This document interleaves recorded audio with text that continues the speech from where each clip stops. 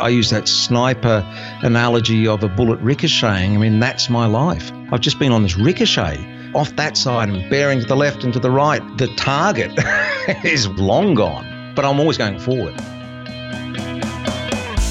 Welcome to Career Relaunch, the podcast focused on helping you overcome the challenges of making a major career change. My name is Joseph Liu, and I'm here to help you figure out the steps you can take to move on in your career and make your professional ambitions a reality. In each episode, we'll be speaking with people who have an inspiring career story to share, learning from the brave leaps they took to pursue something new, and helping you find the clarity, confidence, and courage to make your own brave decisions that improve your career and life. You can subscribe to this podcast by going to careerrelaunch.net, where you can listen to all the latest episodes and get more useful resources to help you navigate your own career journey.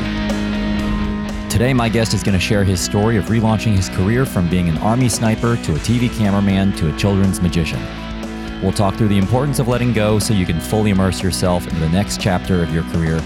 And afterwards, I'll wrap up with a few thoughts on putting yourself out there, even if you don't feel ready. On today's show, I'm excited to feature Julian Mather, who definitely wasn't at school the day they taught conventional career planning. A self-described chronic truant, he educated himself to find the secrets to turning his obsessions into a profession. From Army sniper to globetrotting TV cameraman to kids entertainer to online entrepreneur, Julian shares resources to inspire and educate midlifers as a way of halting the 45 to 65-year-old mental health decline and rising suicide rates amongst men. He now runs the world's #1 training academy for professional children's entertainers while reinventing himself as a speaker and expert on midlife career change. I think you're really going to enjoy hearing his very unique career story. He spoke with me from Brisbane, Australia. Well, welcome, Julian, and thank you so much for taking time out of your busy day to join us here on Career Relaunch. You are most welcome, Joseph. Can you just get us started here by just telling us a little bit more about what you're focused on right now in your career and your life? You've got a very interesting story, and there's a lot of pieces to get to, but let's start with what you're doing right now, and then we'll kind of go back in time and work forward from there. Right now, I'm passionate about working with 40 to 60-year-olds, I'm 55, about getting them digitally literate. There's wonderful opportunities online, but it's been my experience that a lot of people don't know that these are there. And there's also a problem. There's a problem that if you're white, if you're male, if you're 45 to 65 years old and you're a Westerner, you are most likely to suicide. And I think that's just crazy. I don't understand it. And I'm trying to, in my small way, be a part of the jigsaw that solves that problem. Very interesting. So I definitely want to come back and talk at the end about tailor-made career a little bit more, but I would love to just go back in time because you've got one of the most interesting career trajectories I've ever seen. And we get some really interesting people on the show, but I have never had someone on the show who was an Army sniper. Can you take us back in time a little bit, and we'll start from there, and then you've got some other interesting chapters, but I would love to just kick off by talking about your time over there in the Australian Army. I've really got to go back to where it all started, and it all started at school because I did really well at school if you don't count learning, but I did so poorly. I had to repeat my final year at high school, and then I ended up doing worse in my repeat year. So I became a chronic truant, and I self-educated myself at the state library because I knew what I wanted to do, Joseph. I wanted to be a photojournalist. So I studied by myself months and months and months of poring over these photo books, and I realized to be a photojournalist, I needed to have a camera in my hand at all times, and I needed to be where the action was, which was not in my hometown of Brisbane. So I saw an Army recruiting poster, and I went in and asked, could I be a photographer in the Army? And they said, certainly, sir, sign here. But to my naive surprise, that's when the yelling started, and it didn't stop. And they put me in the infantry. I'd been duped. So when I was in the Army, I looked for somewhere where I could get some peace and quiet and get away from all this yelling. And I found a place. I became a sniper.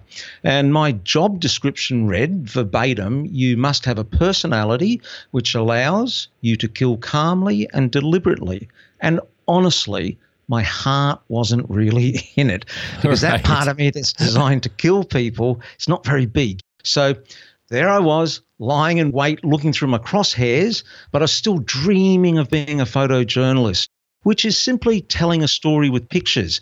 And I realized that looking through my telescopic sights, like I was looking through a camera. So I started the process of making imaginary movies. And essentially, I self-educated myself in filmmaking. So I went from being trained to shoot people with a rifle to shooting people with a camera, which is much more socially acceptable, I might add. Now, hang on just a second. I got to stop you there because I would love to just hear a little bit more about you being in the Army and the fact that you became a sniper, even though that wasn't what you had in mind. How did you reconcile that? How I reconciled that was that I'm male and I have this brain which is compartmentalized, and I just open a box and all the information and the knowledge goes in that box, and I work with that box, and then if I move on to the next thing, I close that box and open another box. I've just got a very, very project-driven mind. Were there any aspects of being a sniper that did sit well with who you were? Oh, gosh, yeah. I could indulge in my antisocial behaviors because, essentially, Joseph, I'm an introvert. You're going to hear part of my story later, how I've trained myself out of that. But I'm a cave dweller. This is what I love doing. I love getting by myself with my own thoughts and essentially not talking to people. So that part really, really suited me. You're right. There are all sorts of roles you could have in the Army, but yeah, it's a very introverted role. I never thought of it like that, but you're spending a lot of time by yourself, I would suppose. You work by yourself. You also work in teams of two, which I've got to tell you, it was really, really hard. Because when you work with someone in a team of two, you're tasked, and you might be tasked for 48 hours, and you are literally touching this person for 48 hours. You're in a hide, side by side. It's a very unusual situation to be in. So what happened next for you? So you're an Army sniper. You're spending a lot of time by yourself or with your partner there. When did the gears start to turn for you, and how did they start to turn that maybe you should go off and do something else? I still wanted to be a photojournalist, and I started this process of training myself in filmmaking. So, I just got, it was pre-internet, and I used to go and get whatever books I could out of the library and start training, because this is the first step of what I always do, and I've had many career changes, is I immerse myself. And so whatever the next project I'm going to move or next phase I'm moving into, I literally just get in and I read and I listen. I get every bit of information. And then when I went into cinematography, because what I did was I left the Army and I joined ABC TV in Australia. I ended up doing this for 25 years, where they put money in one hand, plane ticket in the other, kicked me out the door and said, go tell people stories. So in a sense, I had made it what I wanted to do. Was, be a photojournalist. It was not with still cameras how I originally set out to be. It had evolved and it had gone into motion picture. Now, one of the things that we talk about on this show is how people make these shifts. And I have to say that going from sniper to TV cameraman to me seems like quite a shift. Although I know you're still looking into some sort of a viewfinder or a scope of some sort. Yeah. But can you just explain, what was that transition like for you? It's interesting because being a cameraman is both problem solving and creativity at the same time, which are two strengths that I really, really have. So even though I didn't have the creative side in the Army, I certainly had that problem solving. So there was that transition across that was quite a natural flow. But really, the transition from being a sniper to camera work was not as big a transition as my careers I did further on. Now, speaking of which, you did have another transition after that. And I'm really interested to talk about this because I know you eventually ended up becoming a children's magician. But before that, when we talked for the first time, you described to me the emotions that were involved with leaving your cameraman world behind to go do something else. Can you walk us through that transition? After 25 years, I'd met so many VIPs, and that's very inspiring people. And they were out there making a difference. And, that just infuses me, and that's what I wanted to do too. And even though I was doing little projects here and there, nothing was gaining traction. And I started to think it was just me, that I wasn't good enough to do the things that all these other people seemed to be able to do. And then one day I had the simplest of realizations. I realized that all these people who were making a difference, they were in front of the camera And that's where I needed to be. But I was behind the camera. And the only way for me to be in front of the camera was to leave behind the camera. I couldn't be in two places at once. So I left and I cried. I mourned my career. I was leaving 25 years of everything I had worked so hard for. I mean, it was really the very fabric of who I was. But you know what? That morning, that was the best thing, because it's incredibly important to let go, because it's only when you let go that you can start a fresh job, a fresh life. Just get out there and give it your all. People talk about this process of mourning when it comes to loss of a loved one, or I don't know, when you're breaking up with somebody, you got a relationship you're walking away from. But I don't know if people always think about that when it comes to careers, and yet your career is such a big part of your life, and of course there's going to be emotion that's involved when you let it go. How did you get through that? Yeah, I mean, I suppose that's the difference between a career and a job as well. Because if it was just a job, I don't think I would have mourned it. But really, photography was just a part of my being. And it started back prior to that because my father was an amateur photographer and he got me into it as well. So really, up until that stage, it was my whole life that I was giving away.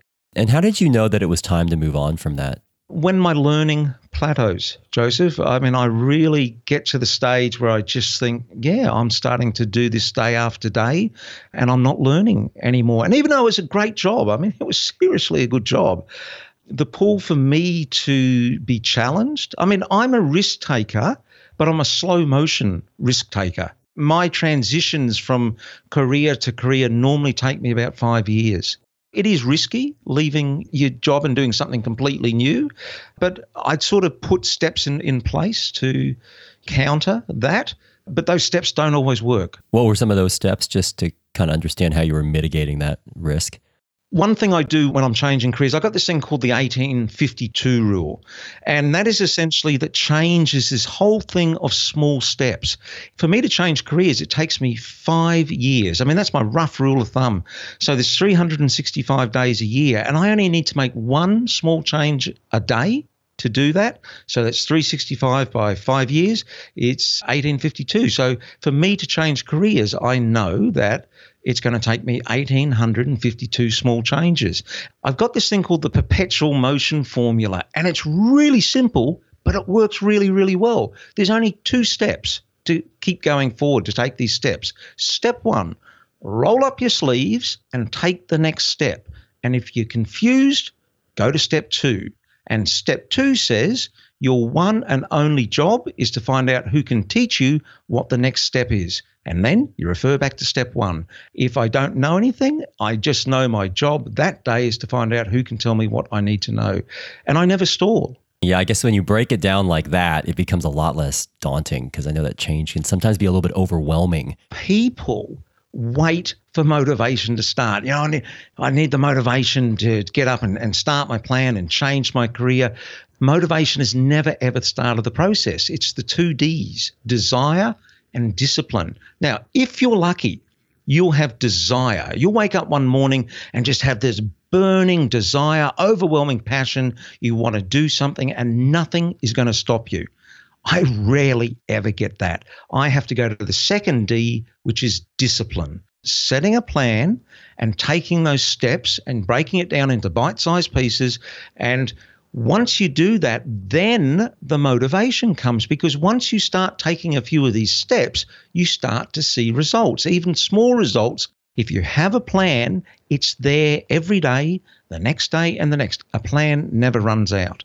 Interesting. Wow. So it's almost like you're kind of flipping things on their head, because people normally wait to feel motivated, then they take action. You're saying take action, which creates the results, which then generates the motivation.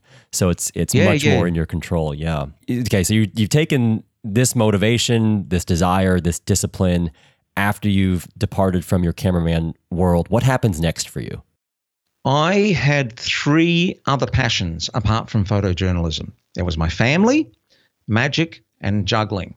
And I had another one as well. It's actually I had teaching philanthropy to children. Now, it's a long story how I got to that point, but I just had this idea that I could teach philanthropy to children. And in my mind, this was how I was going to make this difference. So I planned on going into primary schools, working with 10-year-old kids, teaching in simple terms that philanthropy is smarter than charity. I left the ABC and I launched this new program to deafening silence. And schools would not book me. And I said to them, hey, hang on a minute, I ran this past you. You said you liked the program. They said, we do like it, but we didn't say we needed it. What we need is maths and science and literacy. Have you got any of those? And I learnt my first marketing lesson. Never open a restaurant unless you've got a starving crowd. So there I was, and my whole TV career was sailing off into the sunset. And I had what was essentially a magic and juggling show with no audience. And through necessity, I had to reinvent myself again as a children's and family entertainer. What was that moment like for you when, you worked so hard on relaunching your career, I guess, attempt number one, and it just lands with chirping crickets? I've had that happen to me before, and I can tell you that it's not the most pleasant feeling. Can you just describe what that day was like for you when you found out that, gosh, maybe people don't want the thing that I'm selling? It was embarrassing and it was humiliating. And I had nowhere to go with this. I had my family, wife, and I had 2 younger children. And my wife was working, so we had some money coming in. I use that sniper analogy of a bullet ricocheting. I mean, that's my life. The bullet came out of the rifle and was supposed to be heading towards the target, but it hit something on the way. And I've just been on this ricochet off that side and bang off that way. And then, another bearing to the left and to the right. The target is long gone. I don't know where I'm going, but I'm always going forward. When I don't know what to do, my first job is to find out the people who can tell me what I need to know. And so I knew how to do the magic and juggling show. I had that, but I needed to learn about basic business. But I can't believe how naive I was about the world of business. I knew nothing about it, but I had to learn. So you learn that, and then you start to reinvent yourself in another way. Can you just describe what that reinvention was? So that reinvention was as a local children's and family entertainer, doing family shows, school shows, birthday parties, and I did that for 7 years. And the more and more I got deeper into the world of magic, the more and more I realized that there were these long-held beliefs in the world of magic that I didn't subscribe to about the way you structured shows. So I started this thing that was called Julian's Magician School, and it started to get traction. And now it's got about 140,000 subscribers. It's got over 30 million views. But I started to make a difference where I never expected it. And the thing was, about a third of my audience was actually adults, and they were right into this confidence building aspects of being able to take simple tricks and stand up in front of people and just tell a joke and, be the life of the party. And I started to get emails, and this need I had inside of me to want to make a difference was happening where I least expected it. I was just thinking, as you were talking about that, I was thinking back to have you heard of Patch Adams? The clown, oh, yeah. The clown that goes so. who went into hospitals. And actually, I met Patch Adams many years ago when I was in my high school years. And I just think that what you're describing, using magic as an enabler, as a vehicle to have an impact on these audiences, to me is just really inspiring. And it's not an aspect of magic that I always think about. People have to understand that there are no gatekeepers online. If you've worked in a corporate job all your life, if you need to have something done or you've got an idea, you've got to take it to someone. You've got to ask permission. When you start working online, these gatekeepers go. It's really is democratized out there. Absolutely. The speed of implementation, if you have an idea, if you have a point of view, if you have a business idea that you want to run and test, my goodness, you can get the thing up in a couple of hours if you want, and you don't have to ask anyone. This whole process of putting out your personal brand is very much democratized, whether you're using Facebook or YouTube or Instagram, whatever. And yet a lot of people hesitate to do that. How did you work through that? Was that an issue for you at all? It was a huge issue. I mean, I came from a background of very low confidence, of very low self-esteem. I don't mind talking about that. Starting to be confident in my own opinions and putting them out there, doing it in the world online where you get trolls and haters, it all kicks you. You know what you learn after a while? You don't bleed. People would criticize me online with a particular view, but I'd go up and my family would say hello to me and my wife would hug me and my dog would wag its tail. Life goes on. I think we put too much weight, upon what other people think, and it's just what they think. When we spoke before, you had described to me your 5 steps to making a career change. You've alluded to 3 of them already. Immerse yourself, the 1852 rule, never wait to be motivated. What I would be really interested to hear about now, because I think it relates to the topic of what we're talking about, is this idea of pushing send. Can you explain to me how you push send? Yeah, so this idea of just, it's like push the send button. Have you ever driven off in your car and you think something's wrong? It doesn't seem to be driving right. And then you realize you got your parking brake still on. Yes, that has definitely happened to me. Yes. That is what not asking questions is like through life. Once you start to ask questions, all of a sudden you're freed up. And it's not like going through life with the parking brake on. And because you go back into this beginner's mindset, it's a blessed thing. When you ask a question, when you push send, quite often you're going to get no as the answer back. But no does not mean no. I always thought it did. I was very sensitive. If someone said no, well, they meant no. No, they don't mean no. If I contacted you, Joseph, to be on your podcast and you had said no to me, I would have thought, well, okay, that could be for any one of 1,000 reasons. It doesn't mean Joseph doesn't like me, or doesn't think what I'm doing isn't worthy. It could have been the business was in a thing. It could have been your podcast sequence was full up for the year. Right. There's a whole heap of reasons. No does not mean no. I think the one I struggle with the most, Julian, is when there's no response at all. You reach out to somebody, you pitch yourself, and you just hear nothing. Yeah. Do you have a tactic or a strategy of dealing with whatever you want to call it, rejection or lack of responsiveness from people? I just don't take it personally anymore. I used to take it so personally. I just don't take it personally now. I'll actually make a spreadsheet up and I'll go, there's my series of dates that I'm putting in there. I'll send out an email. And if I don't hear anything back, I'll do a follow-up email in a week. If I don't hear anything back, I'll do another follow-up email in a week. And then I'll do one in 3 months. And then I'll do one in 6 months. And I'll do one in 12 months. And probably if after a year I haven't heard, maybe I'll give it up then. But I don't take it personally. So finally, Julian, before we talk about your current projects, I've just been listening to your story here, and I've just been really fascinated about how you've been able to navigate so many career changes in a way that has left you stronger, wiser. Do you have any advice that you'd like to share with people who are considering to make a career change? One thing I do tell younger people these days is to go out and lead an authentic life. And what I mean is, online you get people who go, I'm going to travel every country in the world in 6 months. And, they make a blog about it. It's not all authentic. That's just going to wear out. You're better off just, something you are passionate about, just going out and start living your life. Because that's where the stories are going to come from, and if creating a personal brand is what you're about, it just takes time. It does take time. You're absolutely right. It's not something you can really accelerate or speed up or shortcut. Yeah. I'd love to wrap up by just talking a little bit more about Tailor-Made Career, which I know is all about showing 40 to 60-year-olds how to discover hidden knowledge assets and turn them into income. Can you just take us through a little bit more detail what Tailor-Made Career is about? So what I'm doing is I have a site. It's called Tailor-Made Career. And I'm offering training for 40 to 60-year-olds. And about the first step of that training is getting them to realize that they have knowledge in their head that people are willing to pay for. It's a brave new world out there online.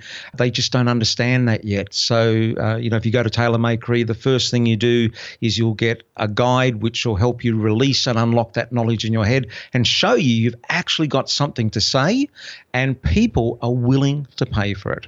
So Tailor-Made Career is offering different tools, and one of those that people can get is a free 12-part course on how to create your own podcast if you want to do that. And it's really easy and it's actually quite cheap. So Julian, where can people go if they want to learn more about Tailor-Made Career? Go to tailormadecareer.com. And if you want to find out other projects I'm working on, you can go to julianmather.com. Fantastic, Julian. Well, we will definitely include all those links in the show notes, including your YouTube channel, which is very fun to browse through. So thank you so much for taking us through your fascinating career, walking us through the importance of motivation being within your control, discipline, breaking things down into manageable steps, and also just giving us a glimpse into some really unique and interesting industries. So thank you so much for your time today.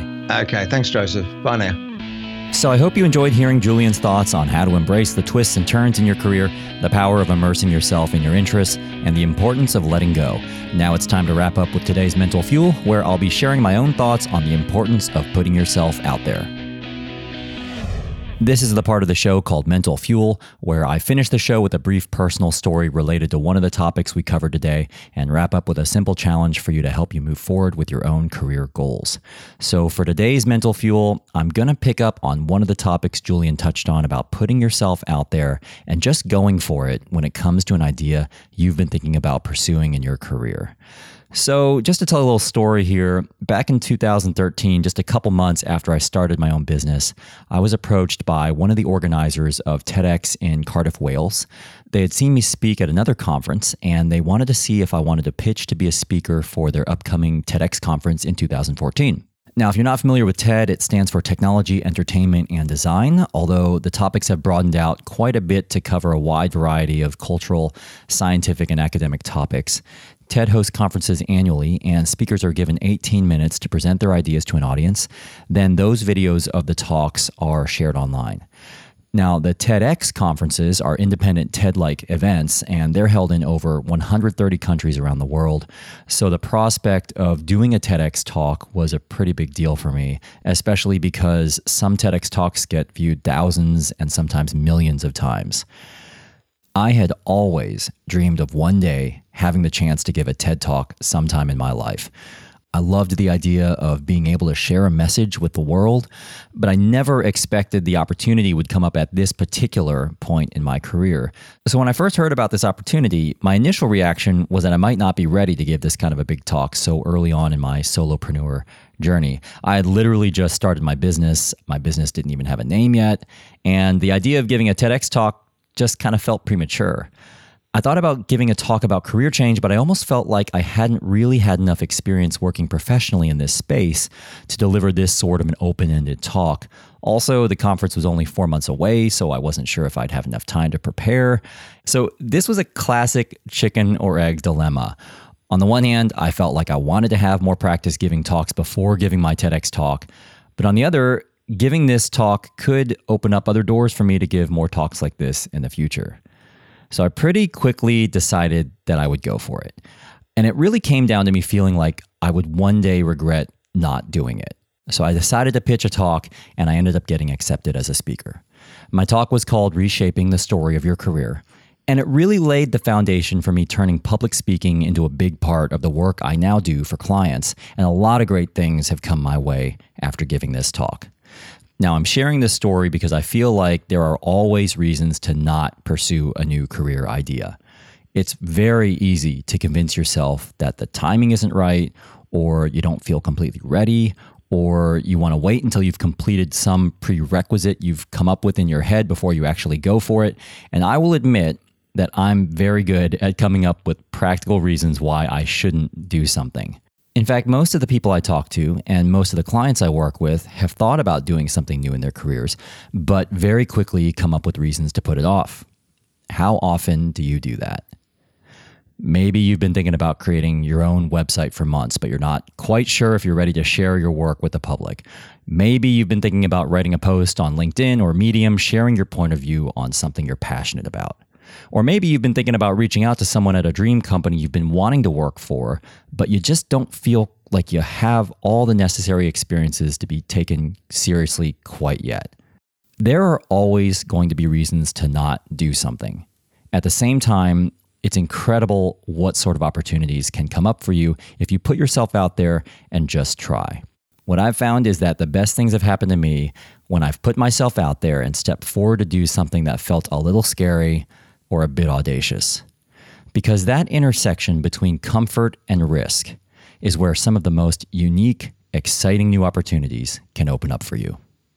This reminds me of a quote from the famous hockey player Wayne Gretzky. You miss 100% of the shots you don't take. So my challenge to you is to take a brave step and go for it. If you've been thinking about pursuing some idea that could take your career in a new direction, what's one specific action you could take today to move you closer to making that idea a reality? Now, most experts say that sharing your desired actions and goals with others makes you much more likely to achieve those goals. So I'd love for you to share the step you're going to take to put yourself out there. You can leave a comment at careerrelaunch.net/episode 13, where you can also find a summary of the key ideas and links mentioned today.